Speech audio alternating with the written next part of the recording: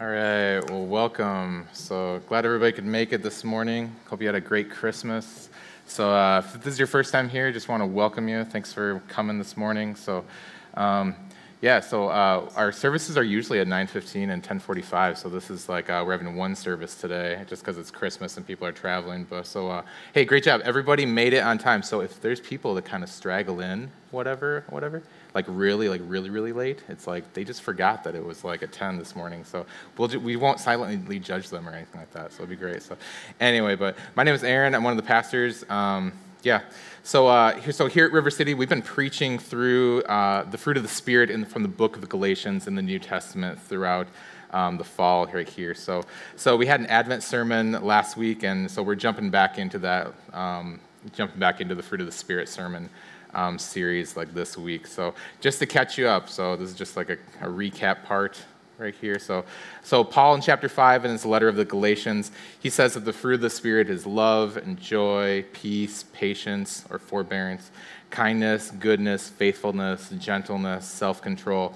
And he says these are the fruit of the Spirit. So what that means is that if you've come to Jesus, you've surrendered yourself to him, then the things that Paul lists here in Galatians 5, this is what the Holy Spirit produces in your heart and life over the course of time in a gradual and progressive way. And as Brandon has mentioned in the previous weeks in this sermon series, this is the fruit of the Spirit, singular, not fruits of the Spirit, plural. This is the fruit of the Spirit. Because when the Spirit produces these things in you, these things show up as a package deal over time. This is just a package deal. So in other words, you can't a la carte the fruit of the Spirit. And it's like, well, I'll have this, but not this. And like, no, this is what the Spirit produces as a package deal. So that's why, like, if you see this in yourself, or if you see it in someone else, like where someone is really excelling at one of these things, but really not excelling at other things, or really deficient like in other things on this list, then that just might be a personality trait, or that might just be the fruit of their upbringing or the way that they're raised. And this isn't the things that Paul lists in this passage right here. This isn't the fruit of your personality. This isn't the fruit of your upbringing. This is the fruit of the Spirit. And here at River City, we talk obsessively about the gospel, just like what John was talking about up here. So because the gospel is the hub that connects to literally everything in the Christian life, and the fruit of the Spirit is no different with any of that. Because as you'll continue to see in this sermon this morning, the gospel of the person and the work of Jesus is central to everything that the Spirit produces. The Spirit always works in concert with the gospel. So the specific fruit of the Spirit that I'm preaching about this morning is gentleness. So before I jump in, I just want to say that one thing that it might just be really obvious, but you don't need to be a Christian to know and understand that gentleness is good and desirable and virtuous. That's not a uniquely Christian idea, okay? But that being said, I want us to see this morning that from a Christian perspective, the thing that makes gentleness unique and just unequivocally unique and desirable is the gospel. Like, that's the thing that we need to see this morning. So gentleness from a Christian perspective is all about the person and the work of Jesus. In that way, the beauty and the uniqueness of the gospel changes everything. So along those lines, so this morning, we're just going to be taking a look at the beauty and the uniqueness of the gospel as it relates to gentleness. And the way that we're going to be doing that is I'm going to be looking at Matthew chapter 11 and just some of the things that Jesus says in there about himself. And I'm kind of going to be taking like a high-level look at that right there. Then I'm going to be talking about some of the ways that gentleness looks for us individually, and then some of the ways that gentleness looks for us corporately as a church. Okay, so let's pray. So God, I agree with what John was praying to you about just earlier. Just like, I pray that you will speak through me. I pray that your word will hit people's ears and their hearts, even more importantly, just in a really unique and profound way. And we thank you that you're the one that produces this kind of stuff as a package deal, and like that any kind of like spiritual growth, like that's ultimately because of you, and you're the one that gets credit for that.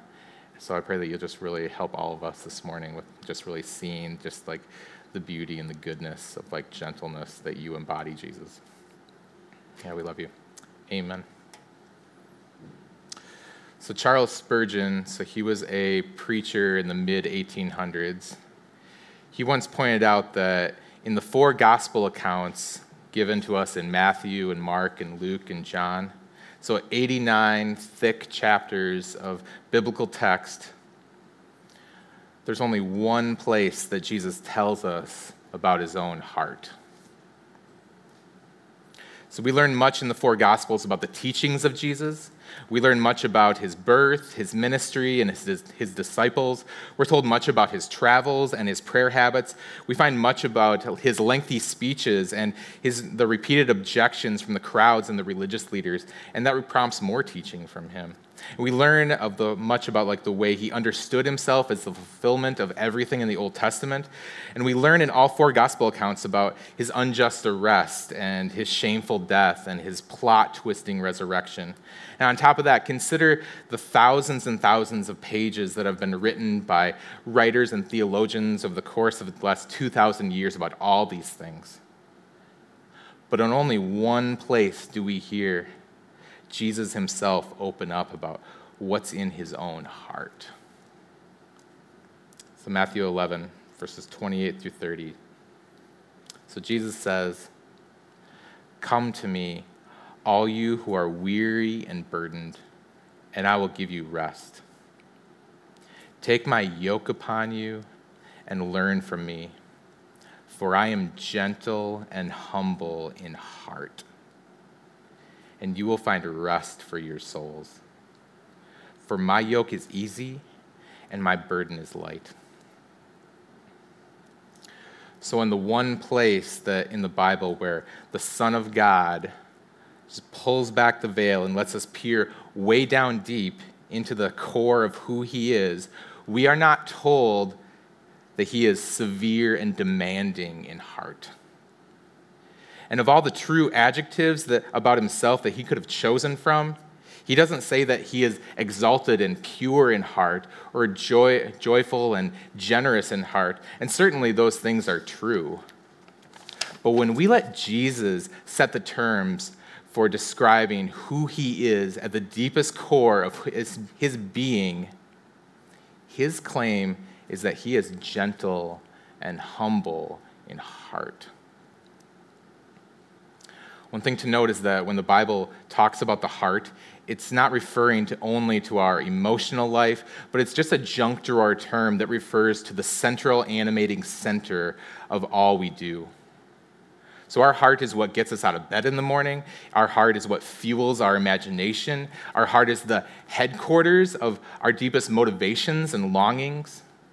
And the heart, in biblical terms, is not part of who we are, but it's at the center of who we are. And when Jesus tells us what animates him most deeply and what is most true of him deep in the center of who he is, when he exposes the innermost recesses of who he is, what he says is, "I am gentle and humble in heart." Gentle. He's not trigger happy. He's not harsh or reactionary. He's not easily exasperated. He doesn't deal with us with a series of eye rolls and loud sighs. He's eager to understand and identify with sinners and sufferers like us. And the meaning of the word humble in Matthew 11 overlaps with that of gentle, and together those things communicate a single reality about the heart of Jesus. The point of Jesus describing himself as humble is that he's accessible. Because for all his infinite glory and infinite holiness and infinite uniqueness and otherness, no one in history has ever been more approachable and accessible than Jesus. No prerequisites, no hoops to jump through. And the minimum bar to be enfolded into his embrace is to open ourselves up to him. And that's the only thing that works for him. Verse 28 tells us explicitly who qualifies for fellowship with Jesus. all who are weary and burdened. You don't need to unburden yourself and collect yourself and then come to Jesus. No. Your very burden is what qualifies you to come, and no payment is required and no hoops to jump through. He says, I will give you rest. And his rest is not a transaction, it's a gift. It's not something we can merit. So regardless of whether you're actively working to crowbar your life into being smooth and functional, or passively finding yourself being weighed down by something really completely out of your control, the desire in the heart of Jesus is for you to find rest in him. Gentle and humble. According to his own words, that describes the heart of Jesus. That's who he is. Welcoming, understanding, willing. If we were asked to say only one thing about who Jesus is, we would be honoring his own teaching if our answer is gentle and humble. But that isn't who he is to everyone indiscriminately. Gentle and humble is who he is for those who come to him. And in Matthew 11, he says, "Come to me." And so the verses right before these words in Matthew chapter 11 give us a picture of how Jesus handles those who refuse to come to him. In that passage, he pronounces woes on people in various cities who refuse to come to him. And Jesus says, it will be more bearable on the day of judgment for Sodom than you. So gentle and humble isn't this mere sentimentalism and this emotional frothiness. Like, it emanates from his heart, which is infinitely holy and infinitely good and infinitely just, because he's an infinite God. But for those who come to him, his heart of gentleness is never outmatched by our sins and our follies and our insecurities and our doubts and our anxieties and failures. That's because gentleness is who he is. According to him, that's his heart. He can't change from being gentle any more than you and I can change our eye color. That's who he is. And here's where gospel-centered growth, just really like what John was talking about during the announcements right there, this is part of where gospel-centered growth just really comes into play, because if you're a follower of Jesus and you've come to him, then the reason why we are gentle is because Jesus is gentle. The reason why we are gentle to others is because Jesus is gentle to us. He is gentle, therefore I am gentle. And the gentleness and humility we see in Jesus, that's what the Holy Spirit intends to produce in us. That's why gentleness is part of the fruit of the Spirit, because Jesus embodies that. And the Spirit always works in concert with the gospel. And the gentleness of Jesus, that is life-shaping and life-changing and completely transforms everything about how you think and feel and relate and process the world if you let it be. So what does gentleness look like in practice? So I'm just going to be talking about 4 things that, and this isn't a to-do list. I don't want to misunderstand this, because I'm just going to talk about 4 of the ways that gospel-centered, Spirit-empowered gentleness looks like in practice. And for better or worse, these are just based on observations of other people that I've seen in my life who are, I feel, have been really characterized by that gospel-centered, Spirit-empowered gentleness that we see in the person and the work of Jesus. So, and of course, there are more than just 4 of these things, but this is just a good start, I think. So let's jump in. So one of the ways that gentleness looks like in practice is that gentle people are eager to give the benefit of the doubt. Gentle people are eager to give the benefit of the doubt. Gentle people are typically characterized by a heart that is understanding and compassionate, and they're characterized by not assuming the worst about people's motives and intentions. And, you know, it's really hard for me to put into words, but I just know when I'm around someone who's eager to give the benefit of the doubt to people and to situations. And there's just this really intangible amount of gentleness and humility that permeates everything about the way they think and feel and just the way they process the world. And it's not this naiveness or anything like that. It's just like there's just this gentle sensibility and just like that permeates them on a heart level, that they're just eager to give the benefit of the doubt.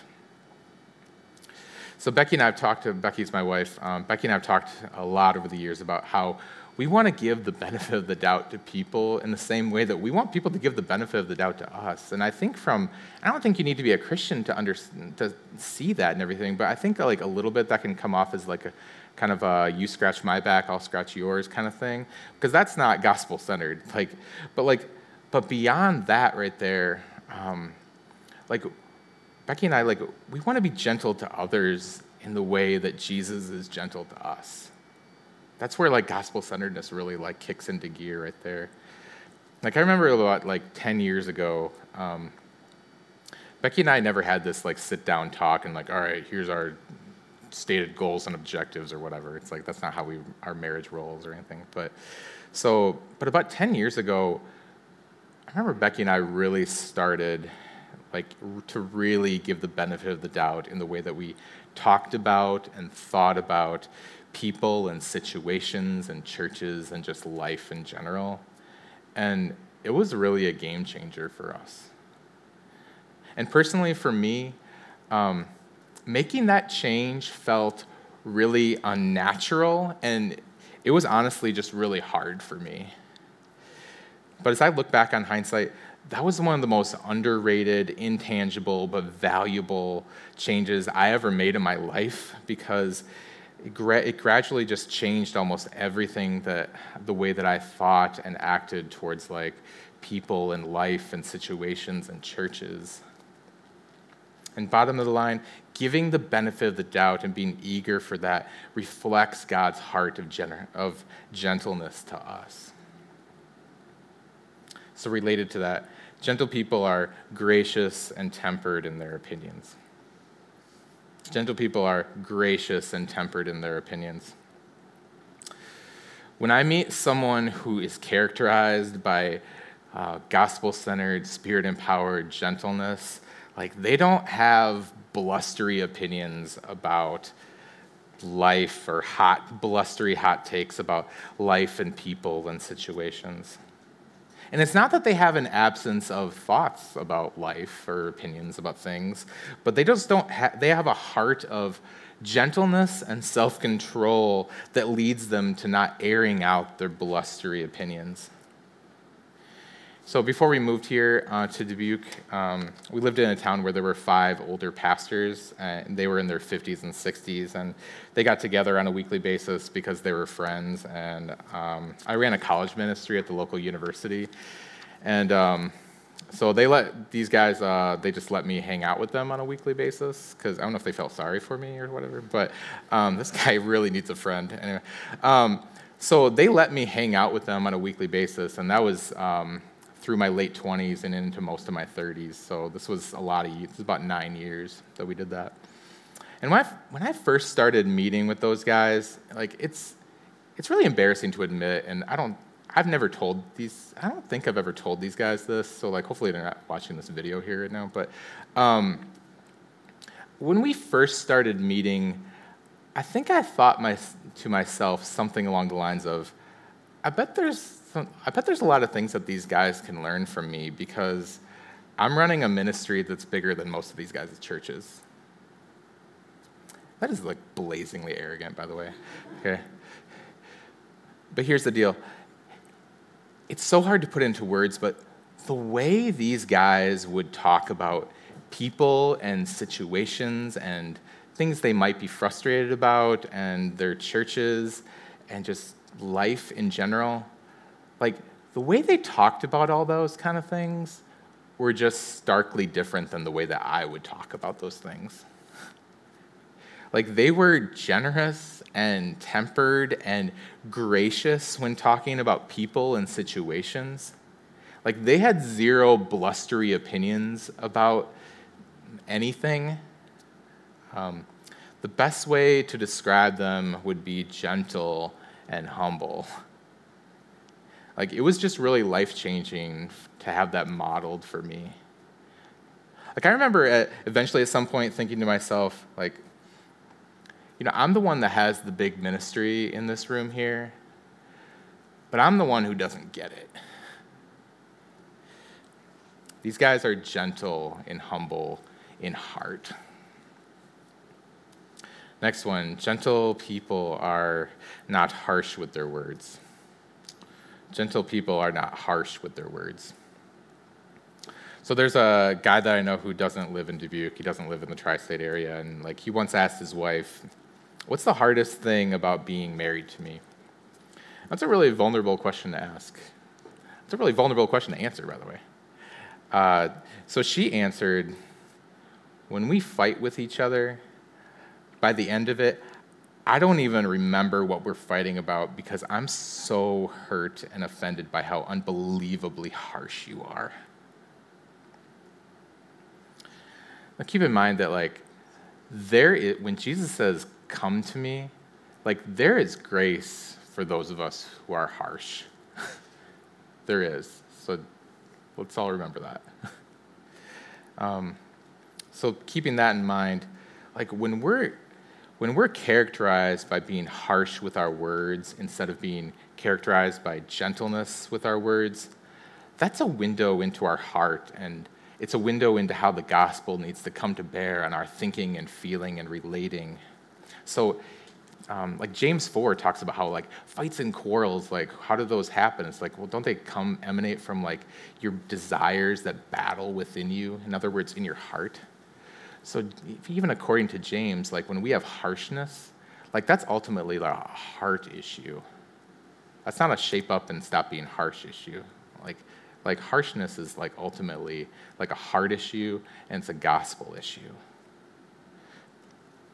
So conversely, when gospel-centered, spirit-empowered people are met with stress and frustration, the desires of their hearts results in words that are charitable and gracious and gentle. So next one, gentle people allow people to be in process. They allow people to be in process. So gospel-centered people want people to change, and they want themselves to change, and they want others to change. And if you have come to Jesus and you don't desire to have people change, like your coworkers and your friends and your neighbors and your family members and people in your small group, if you don't desire have people change, that's a problem, and that's a whole nother sermon. But suffice to say, gospel-centered people eagerly desire to see people change, but they're not pushy about it. Gentle people aren't pushy in general, and gentle people don't have an agenda for everyone's life that they're going to kind of be subtly pushy about, and kind of be overbearing about. Gentle people want others around them to experience gospel change on a heart level, but they allow them to be in process. They allow them to be in process. And hear me when I say this. Allowing people to be in process is not an expression of passivity. It's an expression of gentleness. We study, in our small groups, about 90% of people who come to River City are in small groups and everything. So in our small groups this last year, we studied through the Gospel of Mark. And man, one of the things that just kept coming up over and over and over that was just really jarring every time it happened is that Jesus allowed his disciples to be in process. Through all those years, he just let them be in process. And it's Jesus really let them be in process, and he really took a long-term view of change and heart level change and development and following him. It's man. And yeah, it was just really jarring to look at. But you know why he did that? Because real, actual heart-level change takes time. And that's how Jesus is with us. Gentle, patient, understanding, compassionate. That's why we're like that with others. Gospel-centered, spirit-empowered people allow others to be in process. Certainly there are more than those 4 things that could be said. I could think of a few more, but we didn't bring our sleeping bags today. We just got to go home eventually. But those are 4 of the ways that those are 4 of the ways that gentleness works itself out as individuals. But another question is, when a group of people are characterized by that gospel-centered, spirit-empowered gentleness, what does that look like collectively in the culture of a church? So I work full-time here at River City as one of the pastors. I also moonlight with my other part-time job as I'm the assistant director of church planting for our denomination, our district in our denomination, which is the Evangelical Free Church. And so I worked in the church planting department, and that's one of the questions that we ask. It's just okay, how can we help our planters throughout the Midwest, who are guys who are planting churches, how can we help them understand what it looks like to create a healthy church culture? And I think with all the weird, I'm not going to rabbit trail this, but a lot of the things that have been going on in 2020 with our planters and everything throughout the Midwest, I think it's really crystallized a lot in my mind of what it looks like to help our planters understand what it means to create a healthy church culture. Because as I've reflected on it more, I think a big part of the answer to that question just really circles back to gentleness and the stuff that we're talking about this morning. So what does gospel-centered, spirit-empowered gentleness look like, not just as individuals, but as a church? How would you describe that? And the way I would describe that is the way that we describe it in our membership class, which is gospel plus safety plus time. Gospel plus safety plus time. And I'm just going to briefly walk through this. So first one is gospel. We talk about this all the time. It's the way we grow in spiritual maturity is always to be coming back to the person and the work of Jesus and applying the truths of the gospel to our thinking and feeling and relating, okay? That's gospel, okay? So that's gospel. The next part is safety. And safety is about the kind of culture and environment we create in our social relationships and in our small groups and in our church in general. Safety is about having a culture of non-accusation where no one's pressured or cornered into spiritual maturity, where we pursue spiritual maturity not out of fear of being shamed by others, but instead, we have safety with others so that we can relax and admit what's going on in our lives and our hearts, and because we treat each other with gentleness and restraint. And having a culture of safety in our relationships, there's not only a pragmatic element of that, of just it helps, it works and everything, for creating fruitfulness.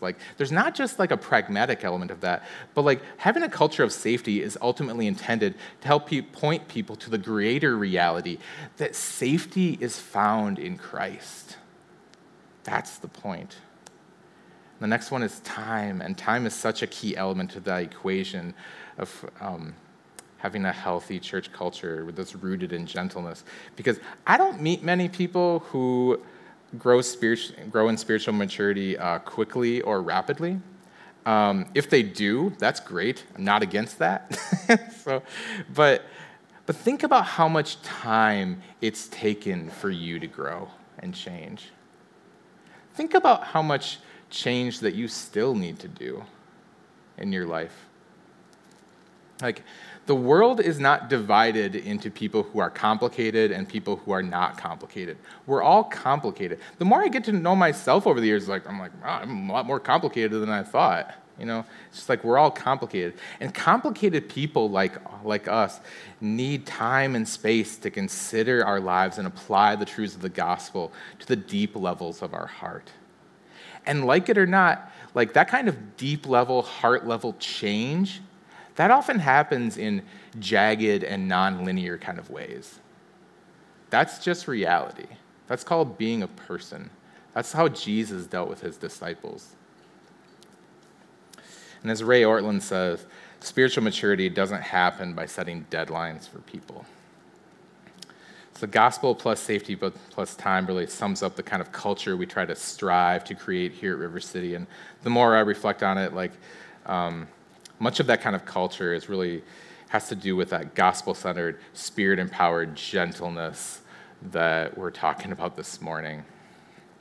So, and I have to tell you, if you've experienced that at River City, that is ultimately intended to be a reflection of the gospel.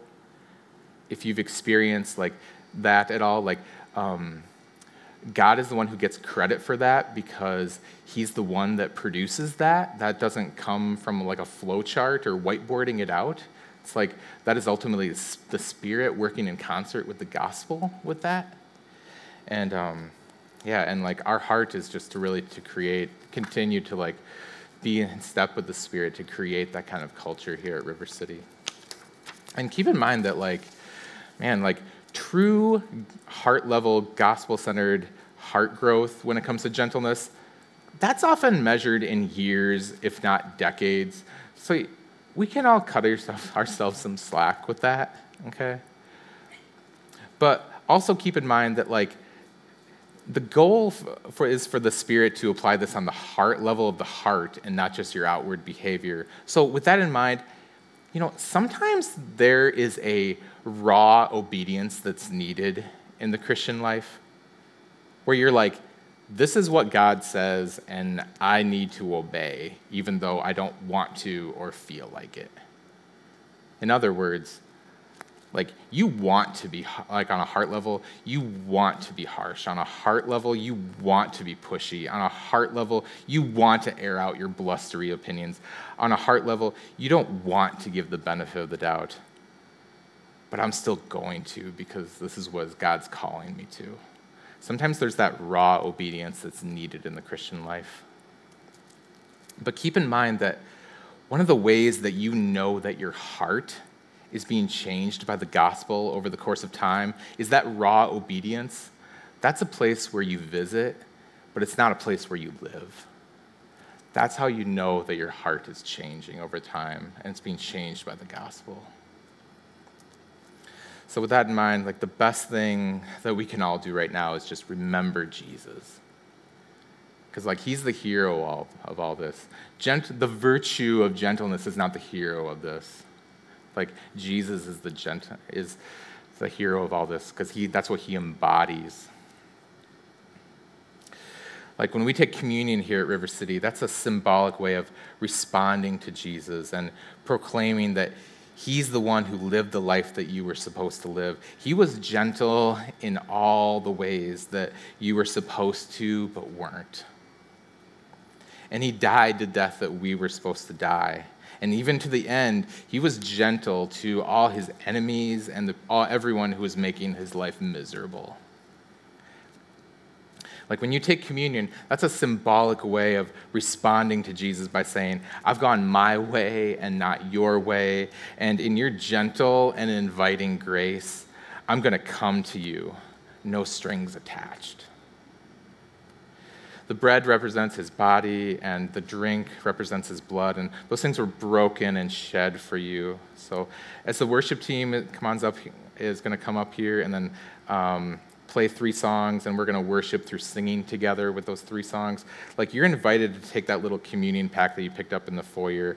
You can take that at any time during those 3 songs. So you don't need to be a member here to take communion. The only prerequisite is that, according to Jesus, you need to come to him.